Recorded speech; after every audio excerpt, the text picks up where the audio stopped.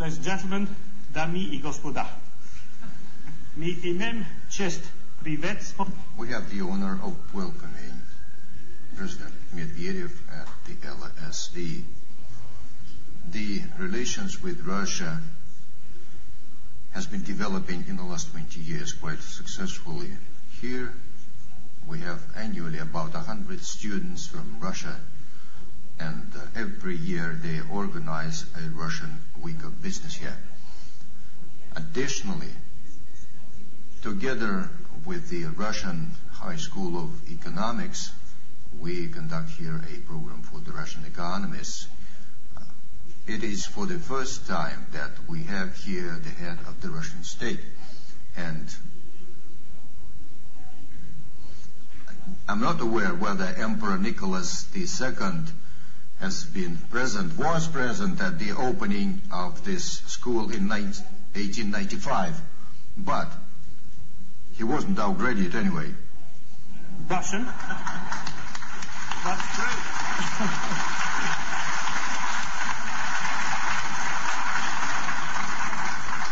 But I did want to impress the President that I learned a few words of Russian only in 1966 in a pioneer camp near Leningrad. You were 1 year old, I think, at the time. We may have met, but I don't remember you. So, but we are delighted that the President should have taken time en route from the G20 summit, where of course he has been today. He's leaving straight after this to Moscow, and his one public engagement in London is at the London School of Economics. So we are greatly honored to have him here. It is with interest that we are looking forward to your statement here today.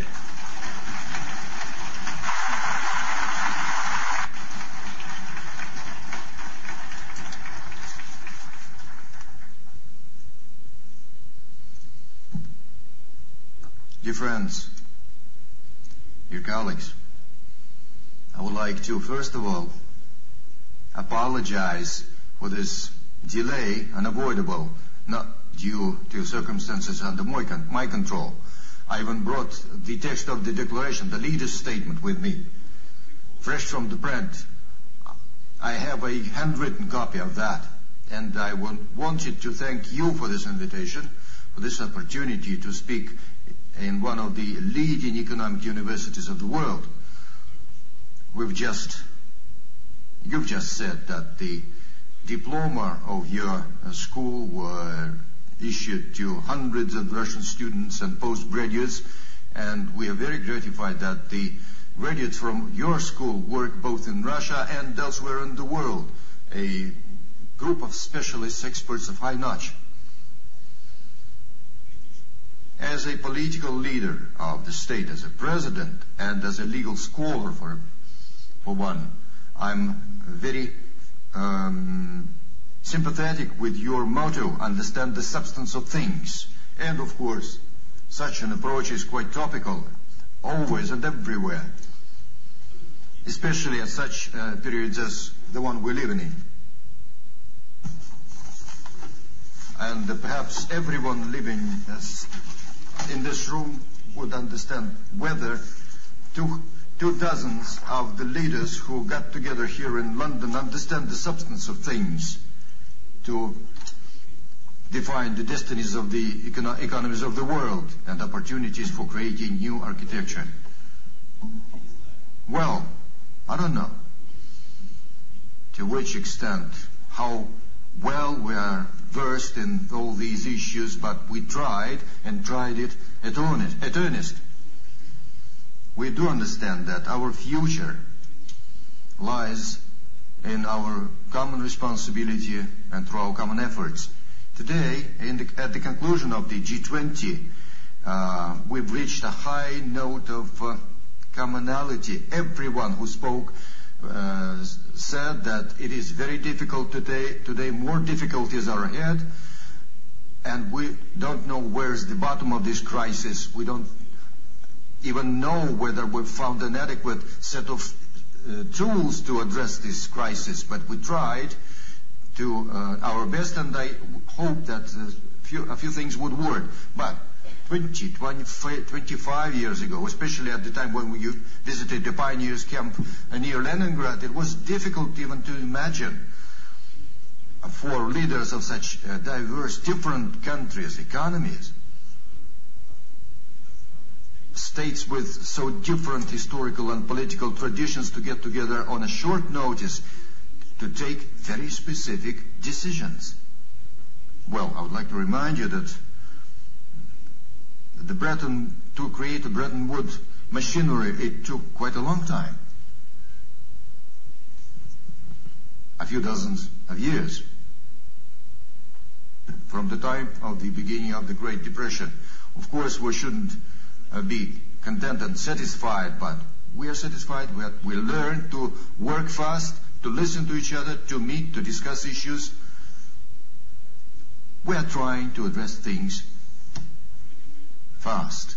Today, we've taken a number of decisions as reflected in the declaration. I would not list them, not to bore you, but I would only mention that we agreed to implement a number of major anti-crisis programs to stimulate our economies, to top up the resources of the IMF, and to an unprecedented amount with a view to assisting the states and the peoples who suffered from the crisis only on the basis of the major reform of those organizations. The amount of additional assistance, as stated in the declaration, amounts to $1.1 trillion US, enormous sum.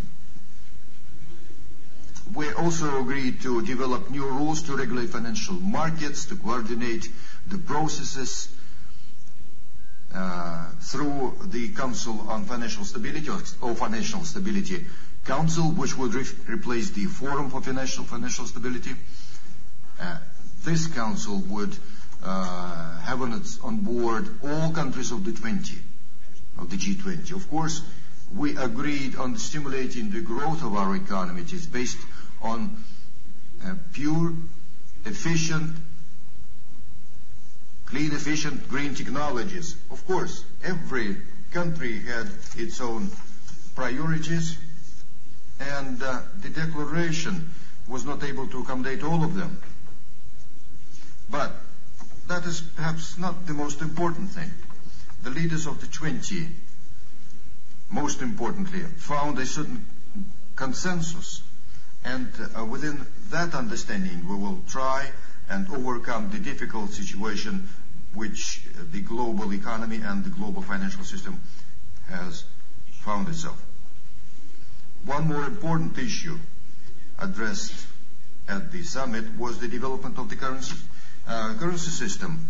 A few words about our position, because it would maybe of interest to you, because it was not correctly reflected in the media reports. First of all, we would like to appreciate from the press that the global economy today witnesses a natural trend towards strengthened influence of the regional currencies, and also that instability at the currency market remains to be very serious. Number two, countries whose currencies prevail in the operations today do not bear sufficient responsibility for the situation neither in the country nor for macroeconomic performance as demonstrated by this crisis. Number three, we believe that the experience of euro as a European currency, given all its shortcomings, was quite positive. Therefore, our conclusion based on those considerations is that on the one hand we should support the development of strong regional currencies and new reserve currencies. At the same time, on the other hand, one of the options of using such reserve currencies in the future could be emergence of an individual supranational currency based, for example, on special drawing rights of the IMF, functional within the aegis, under the aegis of the IMF. We did not make any statements in our communique on this score, but in paragraph 12 it says that this issue should be in focus. I mean, the issue related to the monetary policies and fiscal policies, and the sides would take all the necessary measures to improve these policies. On our insistence, that passage was included as a reflection of the movement in the right direction. Of course, we don't even think of destroying the existing institutions. We must support, protect, and ensure them. But we should also evaluate the achievements of the global currency system and think about its future. That's the substance of our procedure. Speaking of the responsibility again, I would like to stress that before our eyes we witnessed the destruction of the existing paradigm of the development. That is, state was overseeing the security functions, business was supposed to deal with economic issues, while the moral issues were to be dealt by the civil society structures. The prevailing crisis demonstrated that such separation is not perfect. In normal life, in real life, all these things should be mutually intertwined. Otherwise, economic becomes immoral, and in the final analysis, despite all intermediate successes, we will all witness a very, very deep crisis. It is my understanding that business is not only a desire to gain the maximum revenue, as you would agree, but also a responsibility taken upon itself by those who deal, who implement the business activities. You would also agree that in a considerable number of countries, such responsibility was too much for some businesses. They were not prepared morally to bear this. And in their desire to reach the super revenues, the money has obviated for them all our other criteria of the successful life, and all moral values and norms. In the end, underestimation of the risks and overestimation of incomes have become a regular practice, and such destructive approach was not only curtailed by the existing institutions, such as the auditing structures and rating agency, but also promoted by them. And frankly, we were all witness to this process. Even when I was not engaged in the political life, I was in the business, in the legal business. I remember how I dealt with auditing companies. And you would understand how and what is discussed with them and what decisions were taken sometimes. It means that a rather serious gap developed between the understandings and desires to get more money. The riskiest and the most irresponsible were those institutions who, by definition, by default, should be the maximum conservative institution. I mean the financial institutions. Today, in many countries, we witness another direction of development. There is a temptation to take everything into the care of the government, or to turn it into the state property. But also in a number of countries, they do it already. They've done it already. I'll be frank with you. We are not trying to do such things in our country. Indeed, in Russia, we still have quite a lot of assets owned by a state. We cannot exclude it completely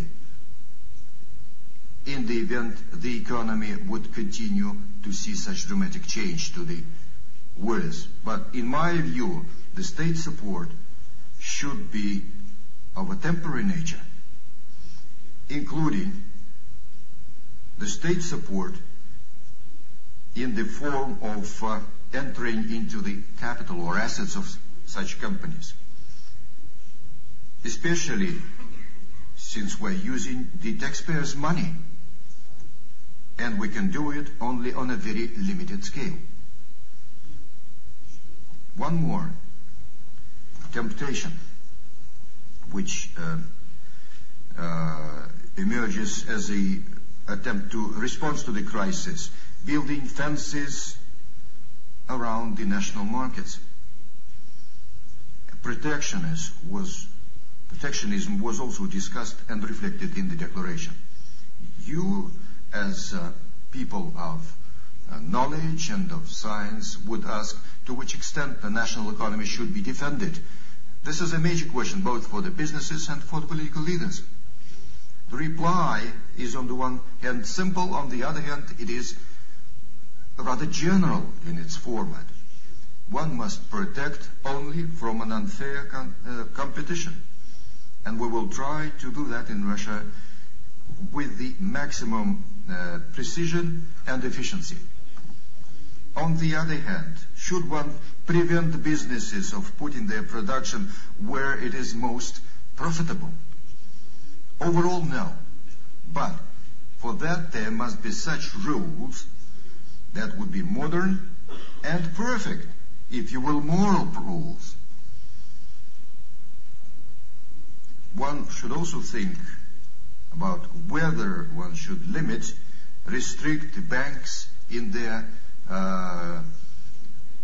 financing the companies in other countries. That would not be right. That is a vestige of the paradoxes resulting from the crisis. But the bodies of the banking oversight should operate in such and interact in such a way that there'd be no fears about such investments, and there were no fears of the flight of capital.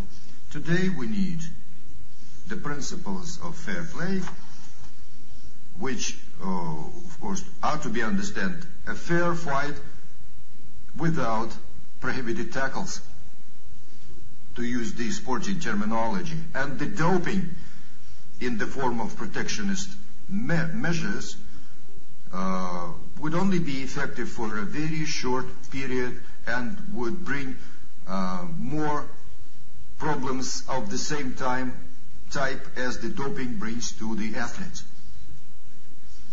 It is also true for the protectionism in trade and in other areas which are equally important. I mean the denial of access to technologies and commercial assets, or excessive restrictions for the labor migration. Dear friends, I believe it would be useful also to mention what we do and what we plan to do to overcome the crisis. You are aware that we in Russia, like any other country, in the focus of the crisis developments, we've taken a number of special decisions and programs. The measure of their efficiency will, of course, be evaluated by the people of our country, and after some time. But I would note in this connection that we do not intend to change our overall priorities, long-term strategic objectives, to increase our productivity of labor, efficiency of production, on the basis of innovation. Of course, we should focus on helping our people who are in a very difficult situation due to the crisis, which was directly mentioned in the declaration that we adopted. I mean the most vulnerable categories of people, retirees, large families, people with disabilities, and so on. Those are the people who, on having trusted the economic policy of the state, have taken loans and have at the same time lost their jobs and cannot serve their mortgages anymore. In order to help such people, we are allocating quite substantial government resources. We pay different allowances and restructure the mortgage loans and foresee different employment programs. And another point which is important is the tackling of the shortcomings and drawbacks of our financial system, which has to become in keeping with the modern needs. Since we did not improve this beforehand, it is the time now to create those mechanisms which would be applicable and would be workable in fighting and in working with different difficulties, such as, for instance, so-called toxic assets. And for this purposes, we should be using different means. We have come to the conclusion that banks today are more prepared in restructuring the problems of their borrowers in the current situation. That is why we extend additional financing in order to provide additional capitalization to our for our commercial banks, so that they would get additional liquidity in order to provide for their functions. This is done through co-financing and investments by private investors. So we have a combination of public and private investing here. And thus we are going to compensate the reduction of the demand in Russia due to the fact that we are export-oriented. So we are going to use the resources which we have accumulated in the past, and this is a helping hand, of course, but at the same time we fortunately have to forecast that we are going to face budgetary deficits, and it can reach the figure of 8% of GDP. And in such a situation, we're going to restructure our budgetary spendings planned for the forthcoming years. But at the same time, we are going to keep the pace of financing of social programs. I would like to touch upon another topic which does not have any direct link to the crisis, but it has a direct link to the providing of security in the world in general and in Europe in particular.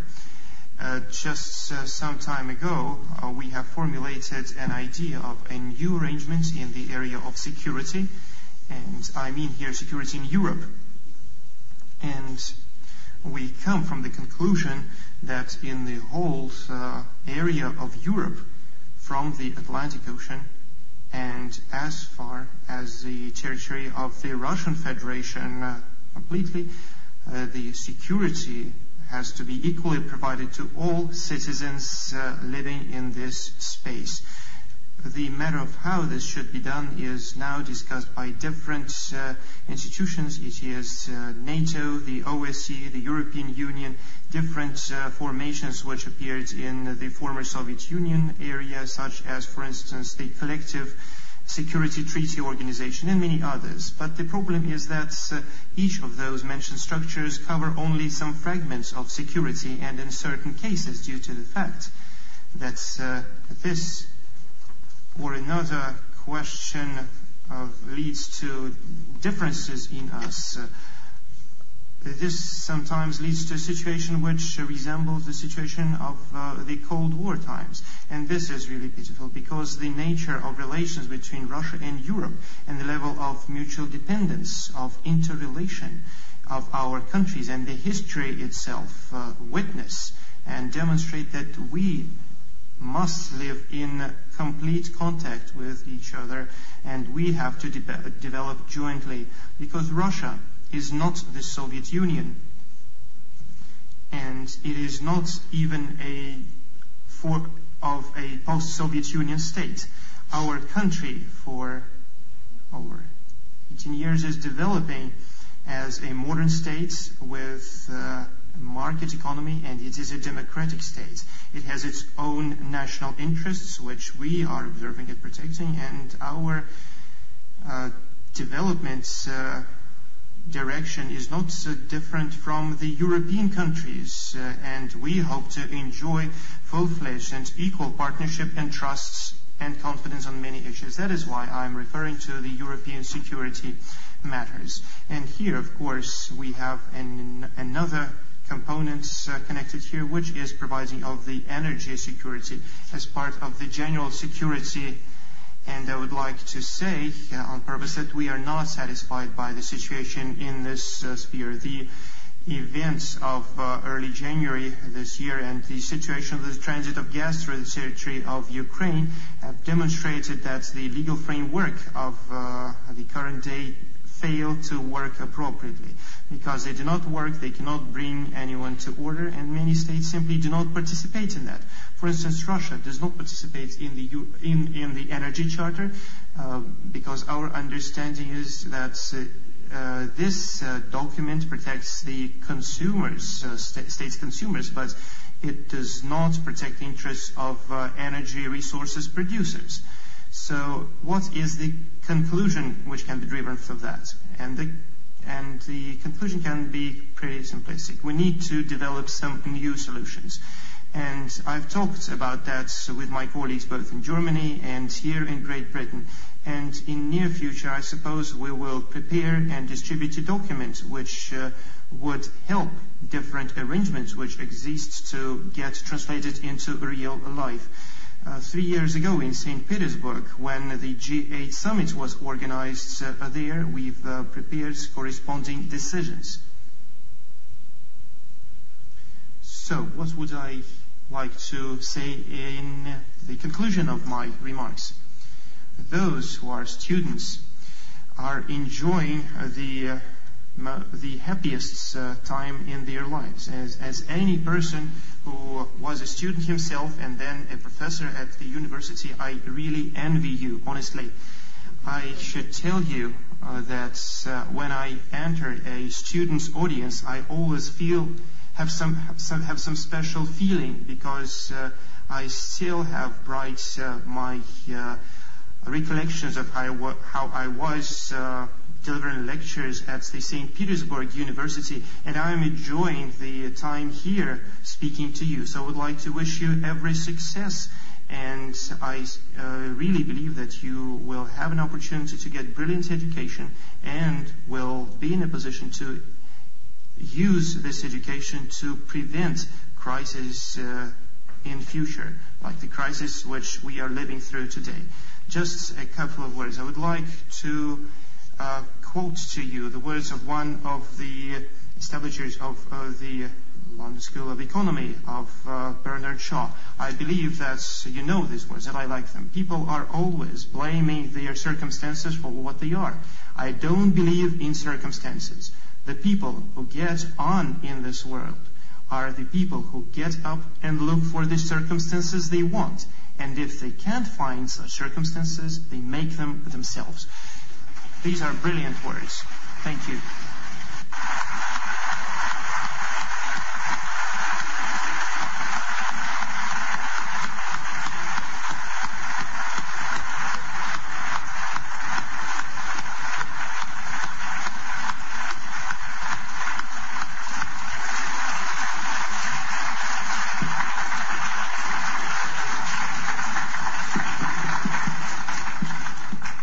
Thank you very much for a very wide-ranging speech. We now don't need to read the newspapers tomorrow to find out what went on at the G20, but you also ranged much more broadly into issues of security and energy security, which are also of great interest to people here in the school. The President has kindly agreed to take some questions, and so if you could put your hands up and wait for a microphone to come to you, and perhaps we might wait for the President to get geared up, and we'll take one right on the back row, man, a blue shirt, I think, right on the back row. If you could give your name and speak clearly into the microphone. Thank you. Hello. I'm Mathieu Trum, student from the LSE. Mr. President, thank you for talking about all the security issues. This is a question I wanted to ask you. There's been a lot of talk regarding the OECD, NATO, and Russia. How do you yourself see the development of NATO at your doorstep?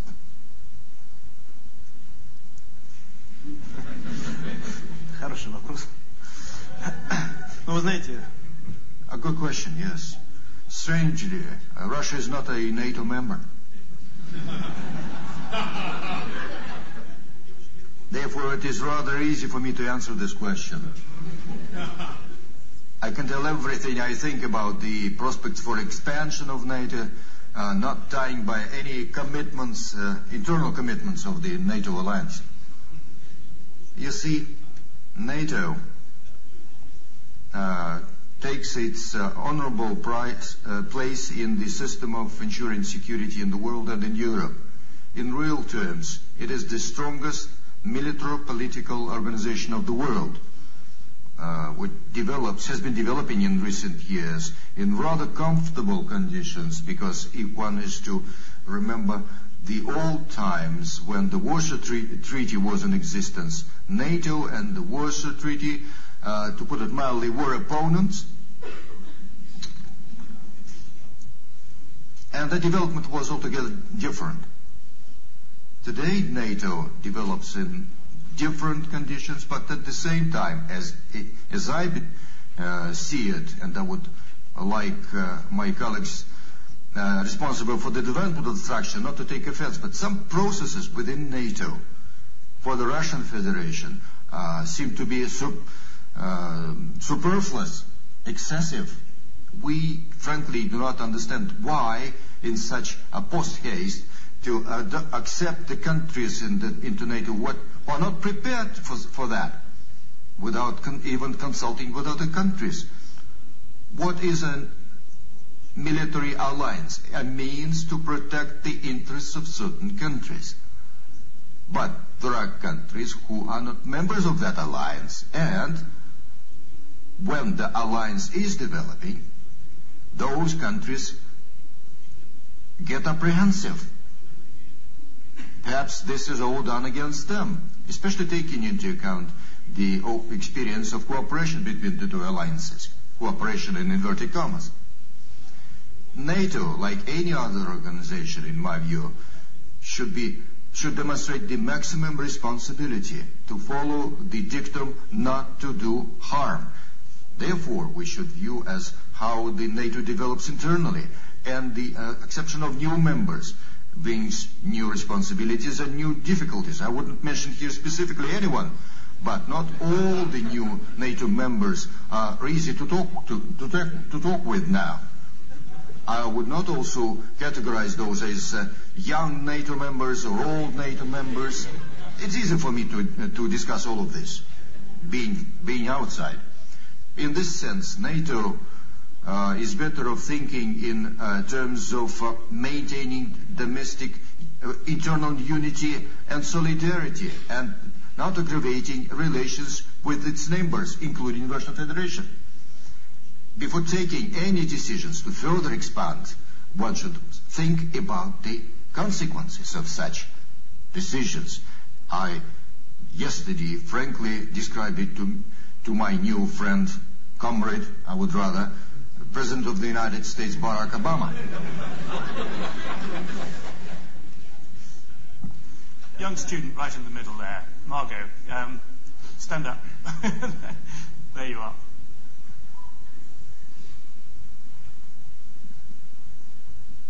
Professor Margot Light from the London School of Economics. Thank you very much, Mr. President, for your very interesting speech. I was wondering about this new European security organization that you envisage.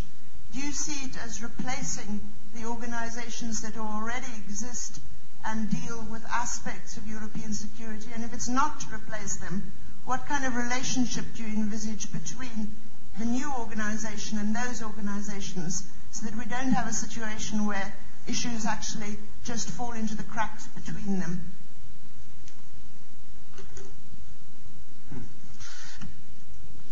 Absolutely appropriate question. Thank you for it. Well, of course, when I formulated this idea almost a year ago during my first visit to Germany, For myself, I also tried to identify what would that be, bearing in mind that all organizations are not perfect and there is no structure that brings us all together. And there was no crisis at that time. And we did understand that there are issues and problems in our relations. There was no economic crisis. There was no August crisis in the Southern Caucasus. And we had a feeling that we have a problem. Therefore, it seems to me that we should be guided by the premise that the creation of such an agreement, a pan-European agreement, should not lead to the replacement of existing organizations. All organizations that exist must remain. Moreover, they must be instrumental in developing such a new arrangement or treaty. That should be a universal pact. You may ask, what's so bad about the OSCE? Well, the thing is that OSCE has come a long way from a meeting on the security and cooperation in Helsinki in 1975, when two blocs stood against each other. And now it is an organization dealing with particulars, specific issues, and not quite always efficiently. Therefore, there is a desire to create something new that would take on board the traditions of the past also, the best of them. And in my view, that should be a forum for discussions of all issues, both for the countries who are members of the North Atlantic Alliance and for the countries who are in Europe but outside the NATO alliance, to discuss issues of economic security, energy security, military security, political issues, anything. At the same time, to take rather legally binding decisions. How do we agree on this with other organizations? There is a room for thinking and deliberation. 100 years ago, the creation of such organization like the United Nations seemed to be absolutely unthinkable. Although the system of international law started its development in the mid-19th century. Our forefathers created the United Nations, and given all its imperfection, it's the only universal organization which helps us to address a plethora of issues. The same is true for Europe. If we have failed to agree on basic principles, such an organization could be efficient and effective. Up there, so a woman with long, yeah, that's it, you. Thank you. Mr. President, my name is Megan Cox. I'm an undergraduate here. My question concerns the current economic crisis. In light of current circumstances, a lot of conventional wisdom seems to be pointing towards more government intervention in our economy. Does Russia's past as a command economy make it easier or more difficult for the government to involve itself in its economy?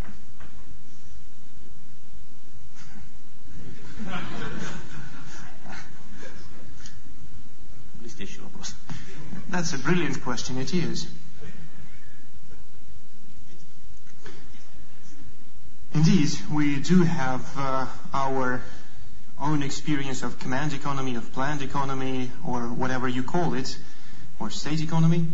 But I believe that this experience we have simplifies our task that we have, because though my formation as a specialist came to the time of the market economy, I myself still do recollect pretty well the norms and rules that were operational at that Soviet time. And I recollect all the difficulties and the problems and the birthmarks of the planned economy, and all those difficulties which people who live in such a system face.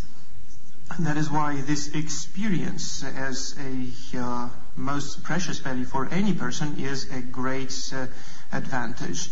But if someone wants to try the command economy, one should of course read the political economy textbooks and of course the works by Karl Marx.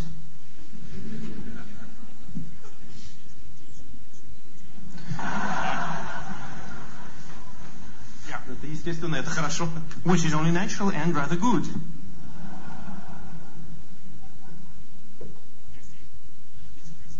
Jolie from Anthropology Department. When I ask the question is, maybe you noticed people here, almost 80% of people need a simultaneous translator to understand your speech. How do you interpret this phenomenon? And what's your plan to promote Russian culture, the Russian language in the future or during your reign?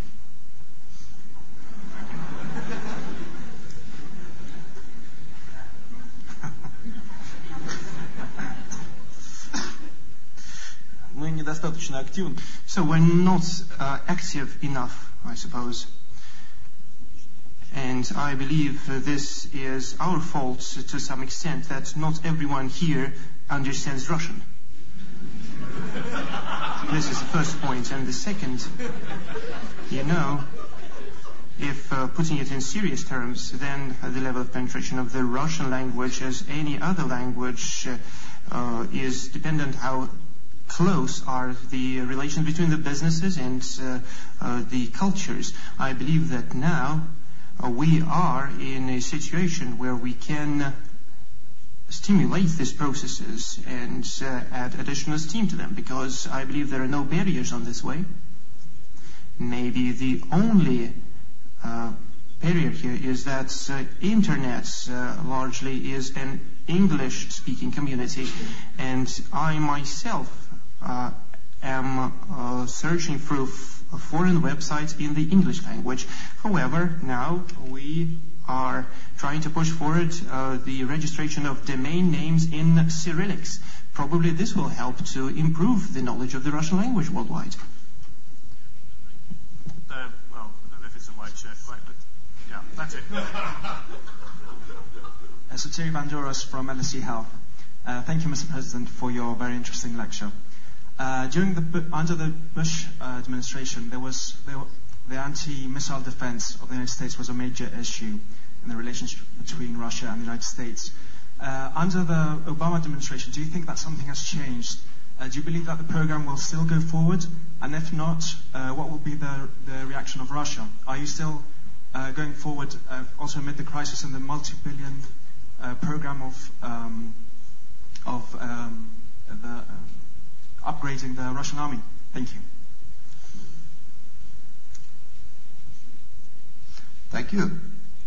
Well, you see, I believe that the positioning of new ABM systems and the relevant radars is a mistake.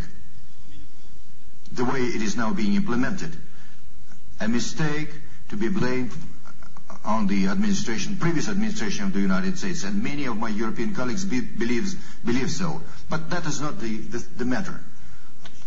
Any protective measures, and ABM system is a defensive measure, including against threats originating from unstable countries, from the countries who aspire to become nuclear, members of nuclear club, and have not succeeded yet. Such a defensive measure should be of a joint nature. We once proposed to the Americans to create jointly a global system of the anti-ballistic missile. With the Russian system being a part of it, we suggested that they use our radars. They said, no need, do not bother, we agree with the two countries without even informing other countries as well. Everything will be nice and dandy. We will station missiles there, switch on the radar, everything will work. But that system would not be able to work against all threats. It is stationed close to our territory. Of course, we do not like it. And despite the assurances that, of course, we will be allowed access if the receiving countries would agree, were not sufficient, were not enough for us. Therefore, we had to decide on the response measures. I wouldn't want very much to put those decisions into practice, because we have all chances to avoid that. I have had a discussion on this with the U.S. President. At least I can tell you that on the part of the United States there is a desire to listen to our arguments. They are not trying to cut us off saying that the issue has been decided. That's it. There is nothing to discuss. Therefore, if we try and persist on both sides, we'll be able to find a way out of this very unpleasant situation. Speaking of the modernization of the Russian army, every country, every state modernizes its army. We cannot remain with the army which was created during the Soviet Union time. Like the United Kingdom modernizes its armed forces, NATO countries also do the same. Normal process. We cannot just rattle our sables and demonstrate our muscle. That is counterproductive. Those are treated with respect who do not show their muscles, but who has very good muscles, not showing them off. Therefore, we will continue putting on some muscle. I, as a commander-in-chief, the commander-in-chief, must deal with that. The front here. That's right. Stripy shirt this time to show I have no discrimination. Hello, my name is Georgi Choladze. I come from Georgia. Nice reaction. Отлично. Wonderful. You mentioned the crisis in South Caucasus, in my country. My question is related to this. Are you going to recognize the mistakes you made towards Georgia? And how you are going to improve the relations towards Georgia or with Georgia, if you are going to do it at all? Thank you. Спасибо. Thank you. I'll try and answer in absolute frankness, the way I understand it. First of all, I believe that the dramatic developments are not the reflection of the deepest sympathy that has always existed between the Russian people and the Georgian people, and the other way around. They do not also reflect the historical decisions taken back in the 18th and 19th centuries, when Russia facilitated the emergence of the Georgian state, independent. Everything that's happened, I'm being absolutely frank with you, is on the heart of the Georgian leaders. I would even tell you more. When I became the president of the Russian Federation, I met with Mr. Saakashvili, and I told him that we were prepared to help in the restoration of the territorial integrity of his state. But for that, one should behave in the right way. As you would understand, the military action have never ever facilitated the strengthening of any state. Because of mistake of one person, the price was paid by a great number of people. We would want to have good neighborly relations with Georgia. To repeat, we love, like, and appreciate the Georgian people. I do not want to have any relationship whatsoever with President Saakashvili. I will never talk to him or meet with him. But as a result of democratic processes, the power in Georgia, sooner or later, would change. Where to change?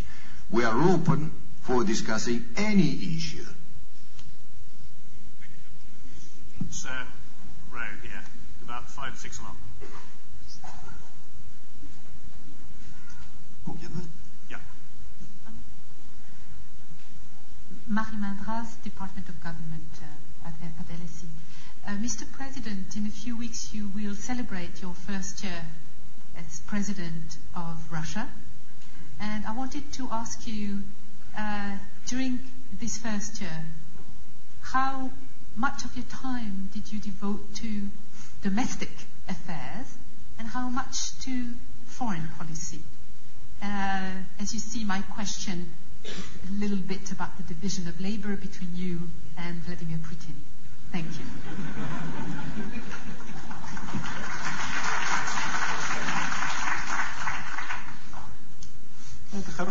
That's a good question, an appropriate one, of course.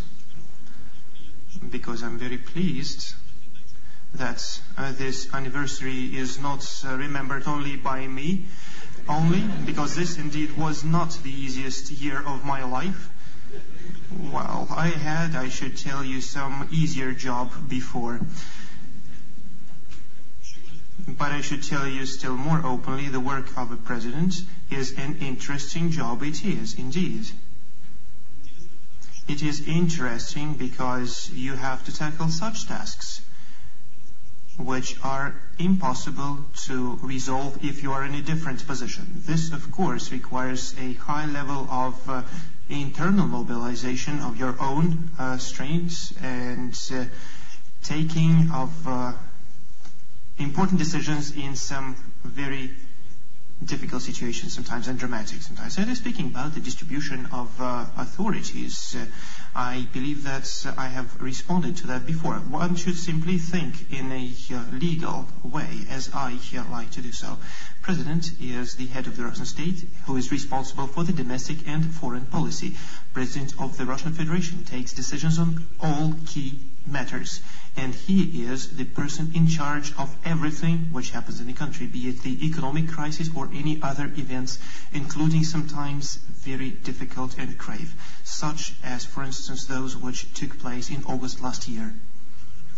And speaking about Vladimir Putin, who is a colleague of mine, with whom we have good, friendly relations. I was in his team when he was president, and now Vladimir Putin is chair of the government, which is a tough job, especially during the time of an economic crisis, because it is the government which holds the main responsibility for resolving economic tasks, and the government organizes the matters of domestic activities, and part of those functions is in the government, but our constitution and our law on the government, act on the government, is organized in such a way that some ministries report to the government directly, but there are some ministries which report not only to the government, but also report directly to the president.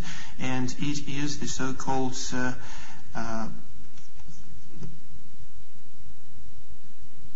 set of those ministries, such as Ministry of Foreign Affairs, of Defense, and many others. So we are in close contact with the government. Everything else is from the area of some emotional estimates and assessments. I believe that from the point of collective work, so far we have been successful in creating this team and when we were organizing the structure of working together. President must not miss his EasyJet flight to Moscow. So I think, if, with your permission, we'll take one more question. Is that okay? So take the woman here in the mauve cardigan, maybe. Yes. Thank you. And thank you, Mr. President, for coming to talk to us. I was just wondering what impact, if any, the protests in Trafalgar Square and around London have had at the very highest level and amongst yourself and President Obama and Prime Minister Brown. Thank you.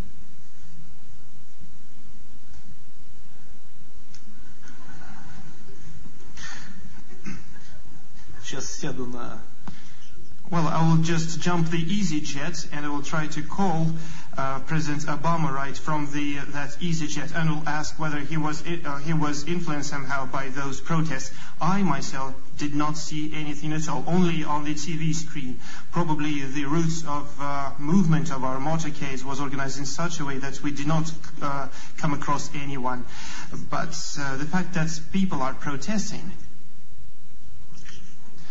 this is just a matter of a form of protest. When they are crushing banks, I do not like this. I was grown up in a country where there were lots of revolutions, and we do not like revolutions, I should tell you. And nevertheless, the people have to have the right for the protest. People have to have the right for protest against the government, against the decisions which are taken at summits. And the matter is just which form such protests take. I believe that in London they were not the most perfect ones, especially in the situation when that led to a tragic case.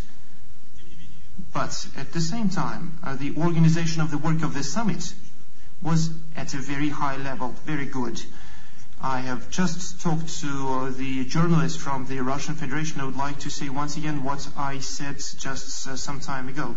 I wanted to extend my gratitude to the government of Great Britain and to the Prime Minister personally, Mr. Gordon Brown, my counterpart, my colleague, for creating really good conditions for work.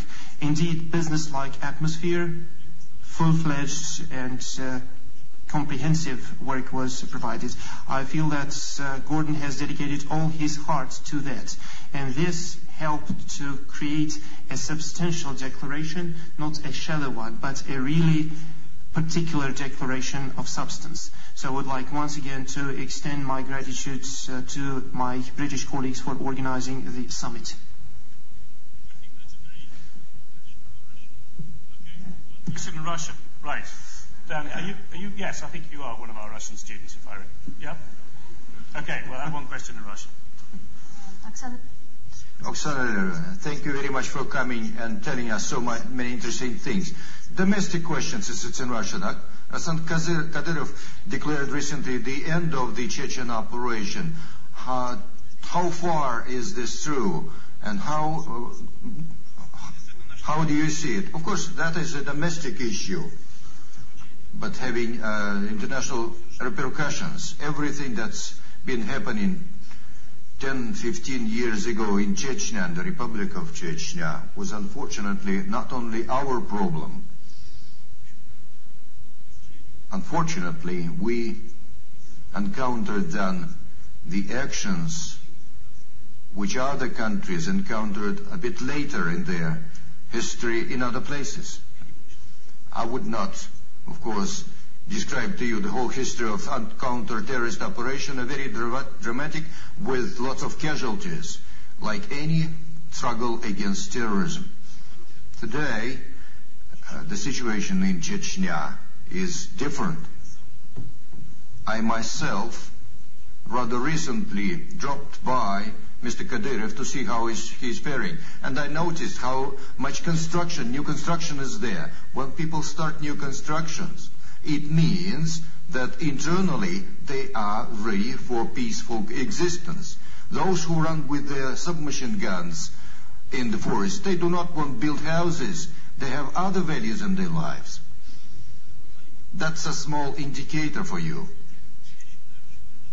In substance, I believe that the situation is ripe for changing the counter-terrorist operation regime there, which is not to mean that there'd be no operations of the internal forces and certain counter-terrorist operations. If anything happens, we will have to act, quite obviously. The same experience of the United Kingdom here.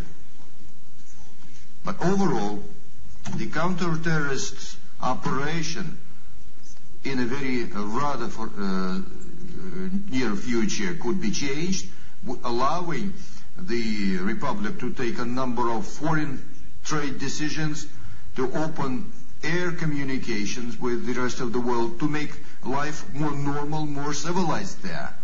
We can only welcome this.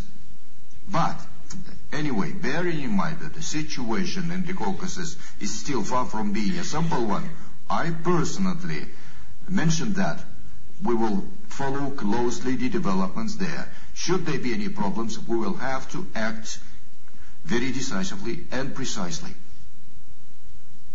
Thank you very much for your speech, and particularly for very full and open answers to a wide range of questions, and I thank the questioners for them.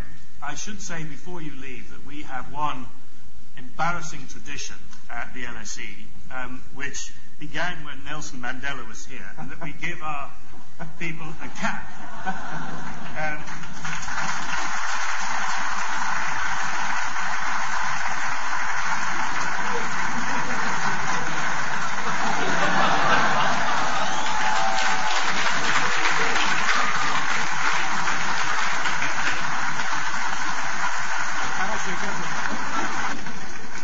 happened is